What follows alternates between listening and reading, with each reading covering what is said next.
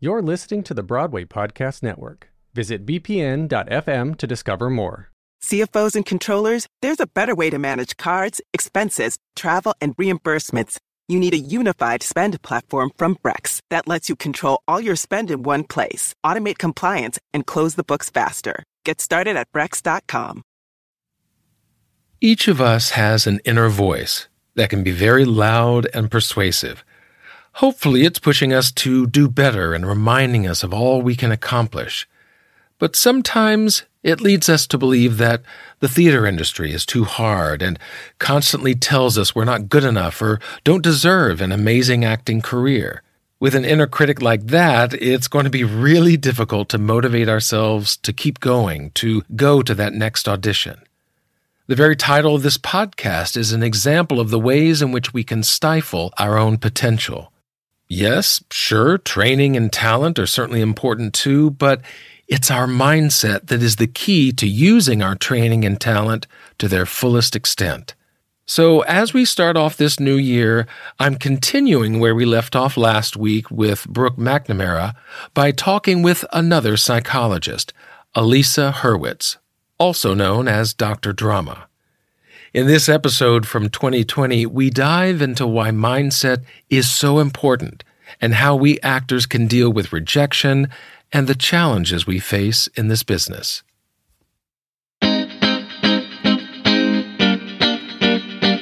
I'm sure as an actor, you take a lot of hits. There's a lot of rejection. There's a lot of no's. There's a lot of disappointment. I can't imagine going on 100 job interviews and you get one offer, you're lucky. I can't imagine navigating that.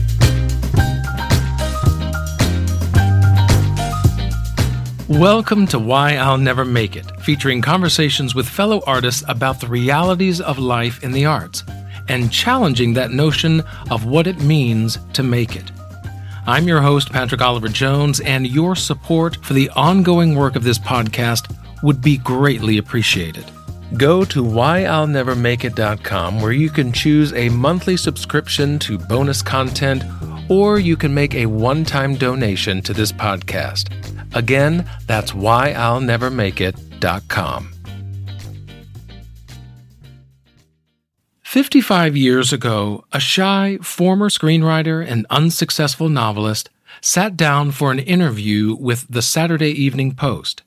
He expressed worries about living up to his own work and said, quote, "I always have the feeling that people will take one look and recognize me as a fraud." That writer was Theodore Geisel, better known to generations of children as Dr. Seuss. Despite having sold millions of books and receiving critical praise for almost every one of them, Geisel was still worried that people would see through his creations and find someone who wasn't that good or talented. Now, if someone of his stature and talent can feel insecure, how much more so can those of us who haven't reached any such level feel dejected and uncertain about our own careers? And that is some of what we'll be talking about today, as I basically let you in on a therapy session with a noted psychologist where I share my doubts and questions on how to handle the roller coaster that we all ride as creatives working in the arts. Dr. Alisa Hurwtiz. I go on social media by Dr. Drama. And my field of study is clinical psychology, and specifically my specialties include working with the autism population, working with trauma, and working with gender identity. Her moniker, Dr. Drama, comes from her many analytical interviews, discussions, and articles on theater, specifically her lifelong passion for musical theater. She's even consulted on regional and off-Broadway productions on elements related to psychological concepts and mental health issues. So she is the perfect person to help us face some of the realities of this make-believe world of theater, a profession that can bring us tremendous joy, but also sorrow and frustration. Dr. Seuss also said, quote, "Fantasy is a necessary ingredient in living. It's a way of looking at life through the wrong end of the telescope, which is what I do, and that enables you to laugh at life's realities." And one of those harsh realities is the fact that we won't always get the show that we want. We're not always going to be cast. So how can we set goals for ourselves knowing that those goals will not often be reached.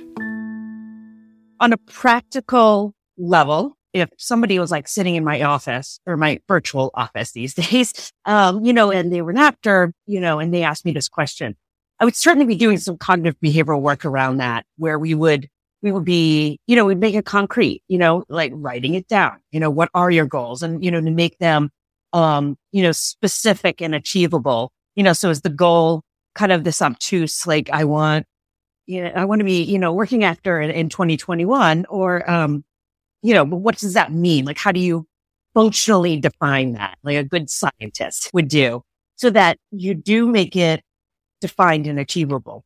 At the same time, that's the behavioral piece. The cognitive piece is, what do those goals mean to you? What does it mean if you don't achieve those goals? How does that affect the narrative that you have about yourself, right? So for example, if you don't achieve those goals, does that mean that you're going to lead you to think of yourself as a failure? The language that we use in our heads, the conversations we have in our heads are so powerful, and they define us, and they influence our feelings and emotions, which then in turn can influence our behavior. So if we're feeling ineffective, feeling like a failure, it makes it very hard to keep going, to keep persisting. I use the example of in the musical Hadestown, the Fates are the negative thoughts. They're talking to Orpheus. Well, they talk to everybody, but Orpheus really comes to mind because we see him doubt himself and the impact that has. Because he turns around, he doubts himself, and they're whispering in his ears, who are you to take this path? Who are you to lead people out of here? And he believes them. And so he doubts himself. He feels bad about himself. And so what does he do? He turns around, and now Hurwtiz has to go back down to Hadestown for good. So there's two components. Like there's the really specific kind of behavioral piece. And then there's a cognitive piece about what are the conversations you're having with yourself in your head, and how are those serving you or not? Yeah, because specifically taking me, for example, and you can tell me if it's a concrete goal of making it to Broadway. If I want to have a Broadway contract, that's a very definable, I will know if I've achieved it or not. So there's at least that. But also it's kind of nebulous in the fact that, well, how does one achieve that? Because there are so many paths to that kind of success. Right. There is not one path to that. Right. And if you ask 100 people their advice on how to get there, you get 100 pieces of advice, right? Opinions on how to achieve that. Right. And that's part of why I think great artists are so brave, because, like a career like mine, there is an A, B, C, D, E, F, and G that you do to get to become a psychologist. And yeah, whatever, like there are challenges about it, but it's so well defined. And there's such security in that. And artists, it's so, to use the word used before, nebulous, and to go into that uncertainty and to go into to walk into that is so brave. It's kind of like Judy Garland walking into Oz, yes, like she wants to because she's curious and she's excited, but it's also brave because it's so uncertain. And I just think artists are so brave. So the other part of that though is that if you say, I want to have a Broadway contract by December 1st, 2021, what if you don't? Right. Does that mean you haven't succeeded? I don't think that, I wouldn't say that doesn't mean that, but is that how you're going to interpret it? And to be thoughtful about that, because you don't want to internalize that message. Yeah. And so that really leads to the next question. Whatever our goal is, when it has not been achieved, then there is that sense of, well, do I keep going? Do I need to extend that deadline, whatever I had? Or is it time to change that goal? And how do you know when it's best to, I need to double down and do more in that direction? Or, you know what, maybe I need to go in another direction. Yeah. Oh God, that's so tough, right? But it's such a personal decision because it's also a calling. Being an artist is a calling. And there's the aspect of, are you making art? Are you auditioning? Are you collaborating? Like, then you're a success. But are you able to support yourself, which is a whole other practicality of it? And what does it cost you kind of in terms of emotional bandwidth to be doing jobs that pay the bills, but don't fulfill you, don't, fill you up, in order to sustain, continuing to be an artist. And certainly being in an artistic field, that there is that objective and subjective part of it. But wouldn't you say that there's somewhat the same, like even in your profession, that you want to enjoy the work that you do as well as getting paid for it? So there's still that sense, no matter what the job is, correct? I think so. But again, like being like a non-artist civilian is, and doing the kind of 9 to 5 job, it's so secure. We don't have to necessarily interview for jobs every 6 months or a year, right? Like as an artist, you're constantly having to interview or audition for jobs, and so that the security isn't the same. But yes, I do think the meaning is important as humans, and to our psychology.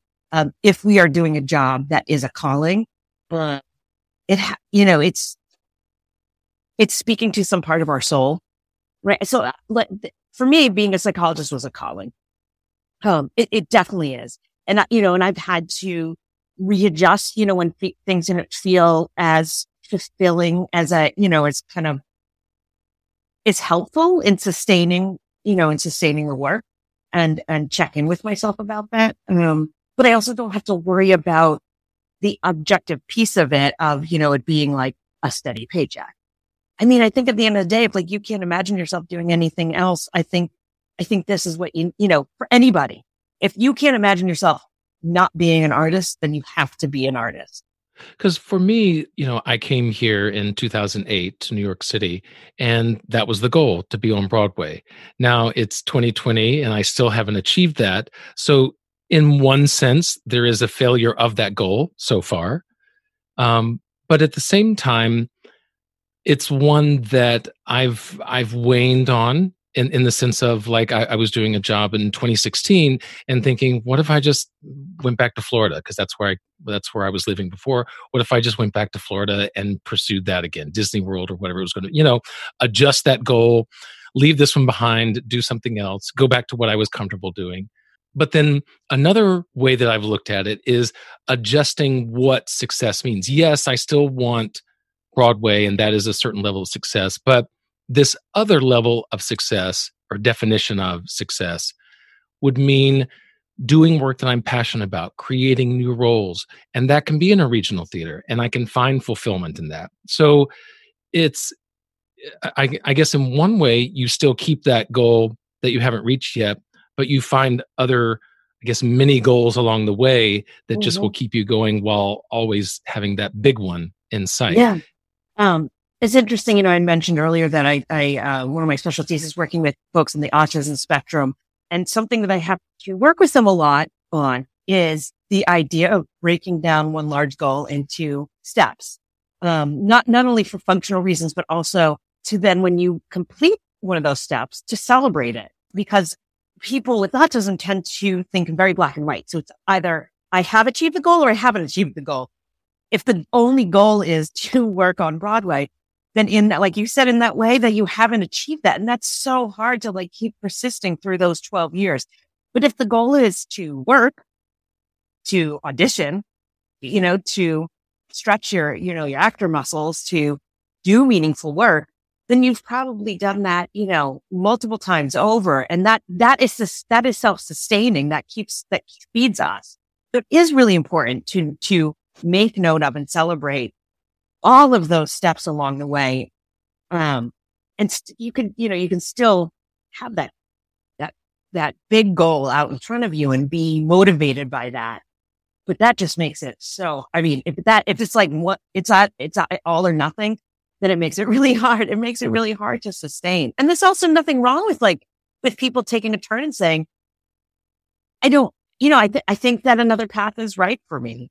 It's gotta be what's right for you, whatever is right for the individual. But absolutely, like finding those ways to feel good about each step along the way. It's one day. It's one day in all of those days. Yeah. Yeah. That's one thing that I was thinking as you were saying that example of breaking it down into one day. Right now auditions aren't plentiful but still there's self-taping and doing stuff like that's happening. So it's a matter of, okay, on this day I'm going to accomplish this and do the best I can and put out those 2 self-tapes or whatever you have that day. So a good way to maintain one goal, a long-term goal, is to have many goals along the way, and that's a way to stay motivated and passionate about it. Yeah, absolutely. Because then you get to experience feeling successful and being successful, truly. And that is self-sustaining, right? That keeps you motivated. Which is so, it's so important because I'm sure as an actor, you take a lot of hits. There's a lot of, there's a lot of rejection. There's a lot of no's. There's a lot of disappointment. I can't imagine going on 100 job interviews and, if you get one offer, you're lucky. Like, I can't imagine. Right. That's what you hope. That. You hope for the one. Yeah. But getting no like 99 times, like, oh my gosh. A few years ago, I sat down and compiled all of my auditions, callbacks, and bookings for that year. And what I found was better than 1 out of 100, but just barely. I added up all of my auditions, whether from an agent or going to an equity audition or a self-tape submission. Then I calculated how many of those led to being cast. And my booking rate for that year was just under 5%, which I think is about average. There's a lot of actors that don't reach that percentage, and there's certainly some that I know that surpass that ratio. For several years, Backstage has had a series of articles by a writer simply known as Secret Agent Man. And in one article, he addresses this subject of booking ratios and gives 3 examples among the clients he represents. One is an older character actor who stays quite busy and books about 1 out of every 6 auditions. Another competitive category he mentions is that of attractive young people who are just starting out, with a ratio of about 1 out of every 20. The final example was of a young client who had been on 40 auditions and hadn't booked a single one. Yet she was called back in for half of those auditions and was down to the wire in a few of them. So this secret agent says that while numbers are important, they can also be misleading, and that it's important to keep track of the bigger picture. The success isn't in whether or not you get the job, although that can be a definition of success. And of course, you want to get the offer. But that even before that, the success is just having the audition, because that makes you a working actor, being in that audition, collaborating with artists, making art. So just being at the audition, like people were talking. CFOs and controllers, there's a better way to manage cards, expenses, travel, and reimbursements. You need a unified spend platform from Brex that lets you control all your spend in one place, automate compliance, and close the books faster. Get started at Brex.com. Thinking about that as, well, this is part of my job today. But the audition itself is the job. And, and you're flexing your muscles and you're trying things out and, and you're getting in front of people who down the road may want to collaborate with you. So it's like really, redefining what success means. And that also thinking, again, kind of reframing it that the people on the other side of the table, they want you to be the right fit for the job. So in that way, they're rooting for you just as much as you're rooting for yourself. And that brings up a good point of that vision of looking outward or looking inward, because certainly there is a selfishness and some of it is necessary in this business of looking after yourself, of seeing what you're doing, and being very selfish about that and going for roles that you want. But there is that collaborative working with people in the room, the audition room, and certainly once you get on stage. And so what's the best way to balance that selfishness and collaboration? I would reframe it as self-care, to be available to do the job. You have to be filled up. And, of course, your skills have to be sharp in whatever way that is. For some people, it's taking a lot of classes. For some people, it's just saying yes to everything, whatever that means to you. And if you're an introvert and this work requires you to be around people a lot, making sure you have that time to yourself so that you're refuel. Self-care so that you are then available to do the work, to be the conduit, to be the artist, to be the creator, and to be creating with other people, collaborating with other people. And it's different, of course, for everybody, but checking in with yourself to see how you're doing. on a daily basis to see what you need is so important. Right. Because it's not just the rejection that we've been talking about. Certainly that happens where casting directors say no or really just don't respond then we don't get it. But there's also that level of our own mistakes when we know we did not do our best that day, when we messed up the audition or we forgot a line on stage or whatever the case may be. That's something that can really make us start to doubt our own abilities.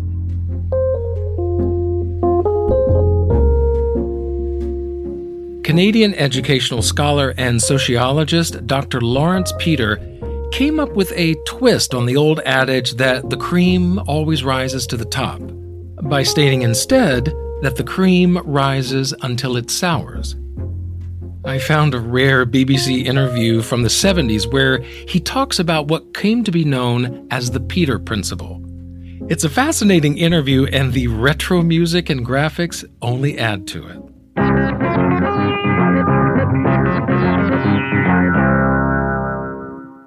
The Peter Principle states very simply that in any hierarchy, an employee tends to rise to his level of incompetence. That's where he stays. In other words, through his own research, Dr. Peter found that excellent workers will continue to rise in position and prominence based on their talent until they reach their level of incompetence, or rather a job that they're not right for, or one that they don't really have the skills to do well. And then as I looked around, I saw that very often competent people, the competent individual, was promoted to something he couldn't do. I saw a competent mechanic where I used to take my car. He was terrific. He was very responsible, very precise, knew exactly what he was doing, so they made him foreman. Now he's no longer fixing cars, and he's trying to manage other mechanics. And he's very incompetent. He doesn't do this well. He's really a competent mechanic and an incompetent foreman. We see this happen in theater as well, where a superb actor is cast in a musical but can't really sing. And the reverse happens just as often. Beautiful, expressive singers who can't act their way out of a paper bag, as the saying goes. Another example of this is when big stars from television and movies come to the stage. Bruce Willis has had a long career of iconic roles and brilliant characters, but when he starred in Misery on Broadway, some critics felt he gave new meaning to the title of that play. Ricky Martin is a platinum-selling artist with Grammys to boot, yet when he starred as Che in the revival of Evita, the New York Times called him thin-voiced and forgettable. Now, while these missteps were high-profile, each of us as artists have at times felt out of place or not up to the task of a particular role or production. Maybe just for that one day, or sometimes during the entire run of the show. It can make us doubt our abilities and question if we'll ever be cast again. The individual often will be successful, feel happy, and then he gets to a position which I call his level of incompetence, in which he's frustrated. He's no longer getting the satisfaction. He knows somehow that he isn't doing the job too well. So this may be a hard question to answer, but when do we know that maybe this is as good as I'm ever going to get, or no, I need to push harder and I have more levels to attain? I think that comes from learning and teaching. To be really in touch with that, you know, kind of where you're at, checking in with yourself. I think teaching is, when you've been in a field for a number of years, can kind of surprise you how much you actually know. You know, because we kind of compare ourselves with ourselves and like, maybe I know some things, but like there's so much I don't know. Or we compare ourselves also with our direct peers. So they might be, you know, a couple of steps ahead, you know, so to speak. Or we may be able to see them better because we, you know, kind of hard to see your own self. And so they, you know, we may see, oh, they really know what they're doing, but, you know, but I'm not sure I do. And then also like continually learning. In my own field, we do that. We don't stop learning. We're required to continue with education, continue education hours. Cause we'll never know everything. Just like no actor is ever going to know everything. Right?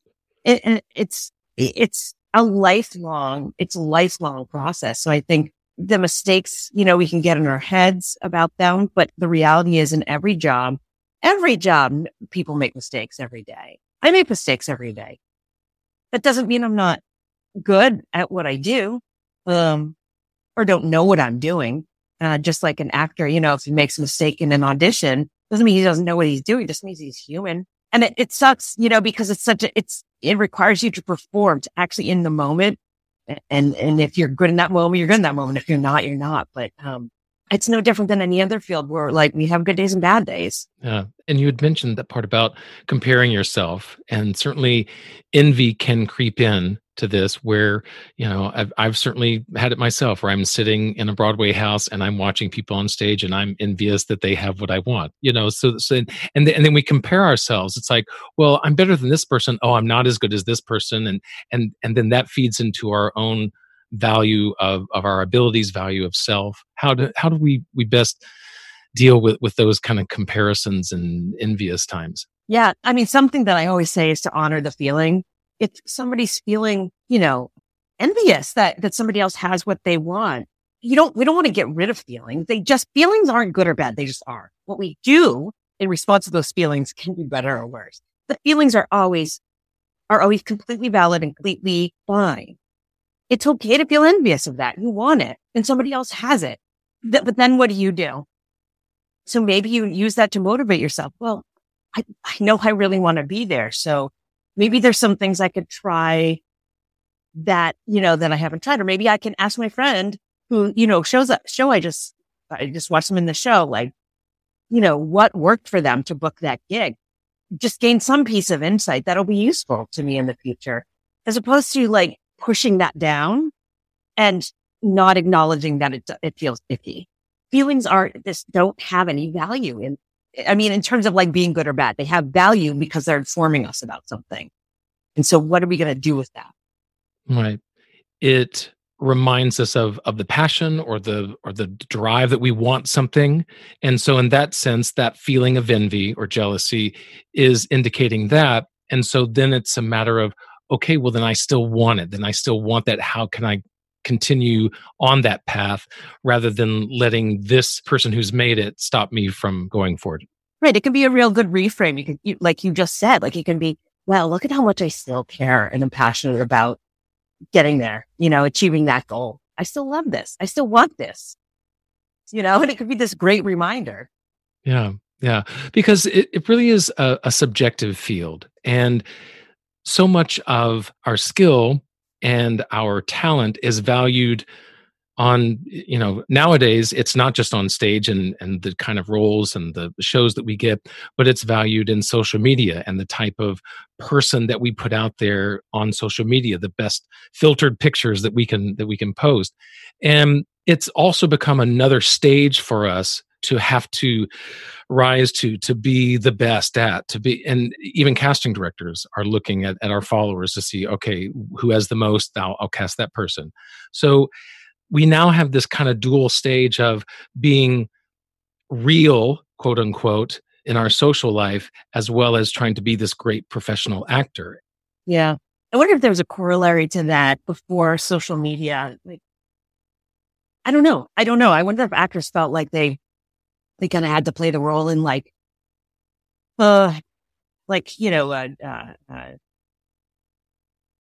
parties with the producers or, at if we're working for a nonprofit, dinners, ticket holders or whatever, if this is just an evolution of that, but it certainly brings in this unique aspect of it. Another way, like you said, that you're on stage. And the thing is, so in social media, yes, people are, there's definitely anecdotal proof or evidence that people will flock to an image of what they think they want, an image that has no soul. I'm not going to name names, but I'm definitely thinking of some celebrities. But people are also attracted to authenticity, and I think about somebody like Eva Noblezada, who has in the Broadway world, a considerable social media following. And yes, she's led a couple of shows, and that that definitely kind of snowball effect. But her persona on social media is very much this real, like, day-to-day struggle of being a human in the world. And I just think it's interesting that somebody like her has such a strong social media following, where people are so attracted to that. And I don't think that's what a publicist should tell you. Right? If you're having a bad day, to talk about it on social media, she's very public about having an eating disorder and being in recovery from that, and kind of the daily struggles that she has with it. And people respond to it. It's so amazing to see that. So, she kind of took, I guess, a different approach to that stage of really, like, I'm not even going to pretend, I'm just going to be myself. Right. I don't have the followers of someone like that, but at the same time, even I consider, do I want this to be like a happy post because I traveled and did something, or do I want to talk about how I'm still in bed and it's 3:00 in the afternoon and I feel crappy, so that there's always that balance of being real, but then at the same time, you even those pictures, even the one where I'm in bed and I don't feel great, I still filter it because I want it to look good, even though I'm really bad. I'm not feeling great. So even our worst times have a bit of glitter thrown in. You're right. A little bit of glitter isn't a bad thing. Everything could use a little bit of glitter, but yes, yeah. Isn't that funny? Even the, like, I'm having a bad day, I can't get out of bed picture, and we throw the filter on it. Yeah. Yeah. And does it go through your mind, like, what's a future potential director gonna think if they're, like, looking at my social media to see, if they're interested in hiring me? Does that go through your mind? In some ways, on my professional stuff, I think about that. But when it comes to, like, that example of just taking a personal picture in bed or whatever, I more or less think how people are they going to laugh at it? Are they going to be like, oh my gosh, I'm right there with you? It's more like I'm curious if someone else is going to think or feel or respond similarly. Yeah. It's that social thing of, if you put something out there that feels a little vulnerable, or it's just going to, like, be crickets, right?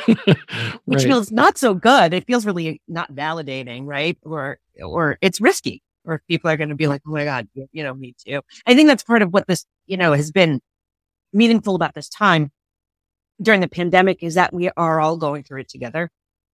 To varying degrees. There certainly seems to be a subset of the country that is buying into propaganda that everything is okay and that we don't need to be all in this together. But I think for the majority of us, we are all in this together. And I think it's been interesting to see how much people are talking about mental wellness and mental health at this time, more so than I've seen before. In public discourse, because we all are going through this. So, outside of the pandemic, like, saying, like, oh my God, I'm having such a bad day. But during the pandemic, I think everybody, like, people relate to that. I think it's kind of in that way, like, a really good time to be more open about those bad days and those bad moments. Because who hasn't felt that? You have to be a really active denial, which some people are. Yeah. We're all good at that, no matter what it is. But with regards to that, do you have any strategy or advice when it comes to, especially a time like this with the pandemic, and how to kind of keep the day-to-day push forward? God, it's so hard, right? It goes back to the idea of honoring the feelings. I think all things being equal, if you can have, a routine that is helpful, you go back to the basics of taking care of yourself. So drinking water, hydrating, which actors and singers especially are so good at that already. But hydrating, getting outside, exercise. Exercise is as effective as antidepressants for mild to moderate depression. So it's just a great thing to have in your day, as much as, you're kind of physically and emotionally able to move your body, and then feeding your body as much as you can with nutritious food, and doing things you love too, not forgetting to fill yourself up with the joy as well. But on a day-to-day basis, what I would say is that if you're having a bad day and you just can't get out of bed, if there's nothing near, you don't have any obligations to other people, like just have the day in bed. Like if it just feels shitty today, like just let it feel shitty, there's such harm in pushing down feelings. It's great if you just have to get through something.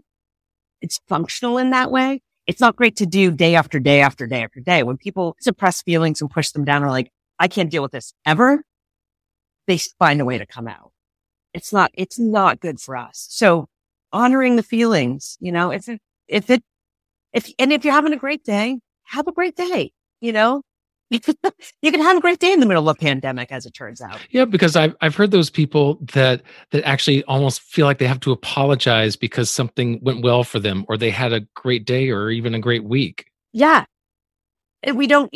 We're still living, our lives to a certain degree during this whole thing. So there's still the ups and downs. People are getting married. People are having babies. People are getting engaged. People are falling in love. People are getting jobs, and it's okay to feel good about those things without having to apologize. That kind of goes back to what we've been talking about those are the little milestones that can keep us going whenever there's a lot of crap around us. Yeah. It can be that kind of drive and motivation to get us going. Yeah. I said this earlier too, but to just reiterate it, that writing things down can be really useful. And when we have an obligation to anybody, including ourselves, it makes it more likely that you're going to make it happen. In 2006, there was a film and later a self-help book that took America and the rest of the world by storm. It was a rather simple concept, but presented in a very bold and epic way. Throughout history, all the great minds, all the great leaders, all the great achievers, they had something in common. It was called The Secret. A slick repackaging of a 19th century idea that everything we want or need can come to us if we just believe in the outcome, if we repeatedly think about it, and we maintain an affirming emotional state that will attract that desired outcome to us, otherwise known as positive thinking. This secret gives you everything you want: happiness, health, and wealth. You can have, do, or be anything you want. I've seen many miracles take place in people's lives. Financial miracles, miracles of physical healing, mental healing, healing in relationships. All of this happened because of knowing how to apply the secret. But one researcher has been on a mission to show the fallacies of positive thinking as a standalone strategy for achievement. Gabrielle Oettingen discovered in her more than 20 years of research in the science of human motivation that starry-eyed dreaming isn't all it's cracked up to be. And as it turns out, dreamers are not often doers. I was always interested in hope. I was interested in why people would not give up despite the most dire circumstances. And at first I thought positive thinking about the future is great for exploring the possibilities of the future. It's good for your mood. But when it comes to actually attaining the desired future, then it's a real detriment. Through her various studies, she found that the more students imagined getting better grades, the less they improved. The more someone imagined starting a new relationship, the less they actually began one. The more an individual imagined having a better diet, the less healthy they actually ate. Now, all of this seems to counter the notion of positive thinking, and she came up with a scientific cognitive reason why. The more we dream about the future, it can have an impact on the tasks in front of us in the present. Instead of pushing ourselves to go to the gym or take acting classes, we happily imagine having bigger muscles and that big starring role on Broadway. And it almost tricks our mind into feeling happy for a result that hasn't happened yet, thereby decreasing our motivation to attain it. Alisa brought up another way to think about this. The aspect I was thinking of was how that plays on expectations. So, we feel frustrated when expectations are not met, either from other people or from ourselves. So if we set it up that, we're imagining that we're going to achieve this thing, it's going to happen. It's setting up the expectation that it will. And while it's okay to go through that, we don't want to set ourselves up to expect it, because then we'll be frustrated when if it doesn't happen, because it doesn't happen every time. Like we were saying before, like maybe you go on 100 auditions and you get 99 no's or just like no answer. You don't want to 99 times be disappointed, set yourself up for disappointment. And so I also think about, yes, getting the roles matter, but the audition itself is a goal. Being in the room, stretching your acting muscles, trying something out. That can be the thing that you imagine too, as this is what I want to accomplish. But I think that as actors, you have to balance the practicality of it, like we were saying before. But if the goal is always and only to book the job, that's going to be such a hard road. So the goal itself, or having the goals, is certainly not the problem. It's a matter of what we do if we don't achieve it, and then how do we keep maintaining our path toward it.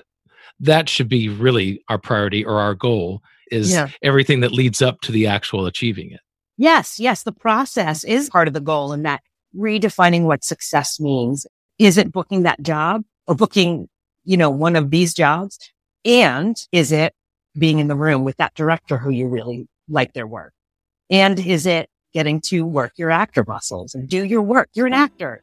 So acting is your job. So being an audition is your job. You just worked today, hanging your hat on those things because they really do matter as success.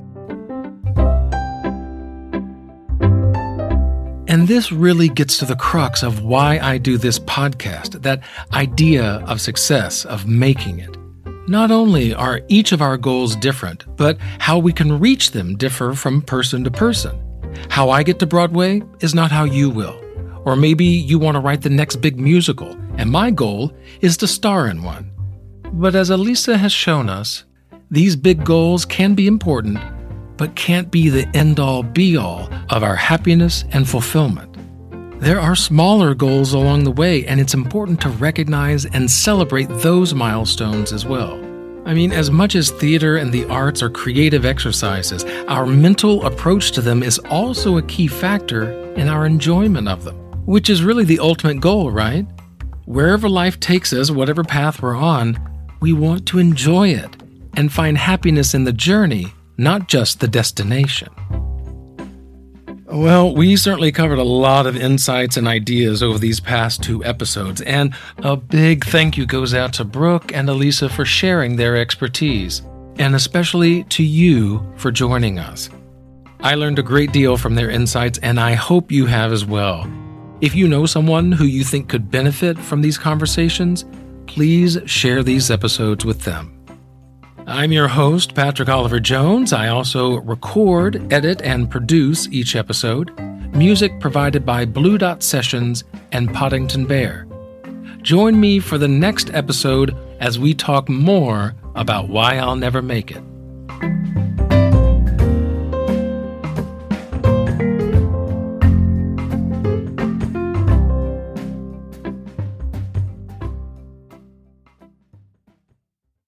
Hey, it's Leslie Odom Jr. here on the Broadway Podcast Network to tell you about the Rise Theater Directory, a program of Maestro Music. Rise is a national online resource designed to connect and empower backstage and administrative and creative theater professionals from underrepresented backgrounds. If you work or aspire to work in the theater community, this can help you find your next project. And if you hire theater professionals, search the Rise Theater Directory to find your next team. Create your profile now and get more information by visiting risetheater.org. That's theater with an RERISETHEATRE.org, because only together we rise.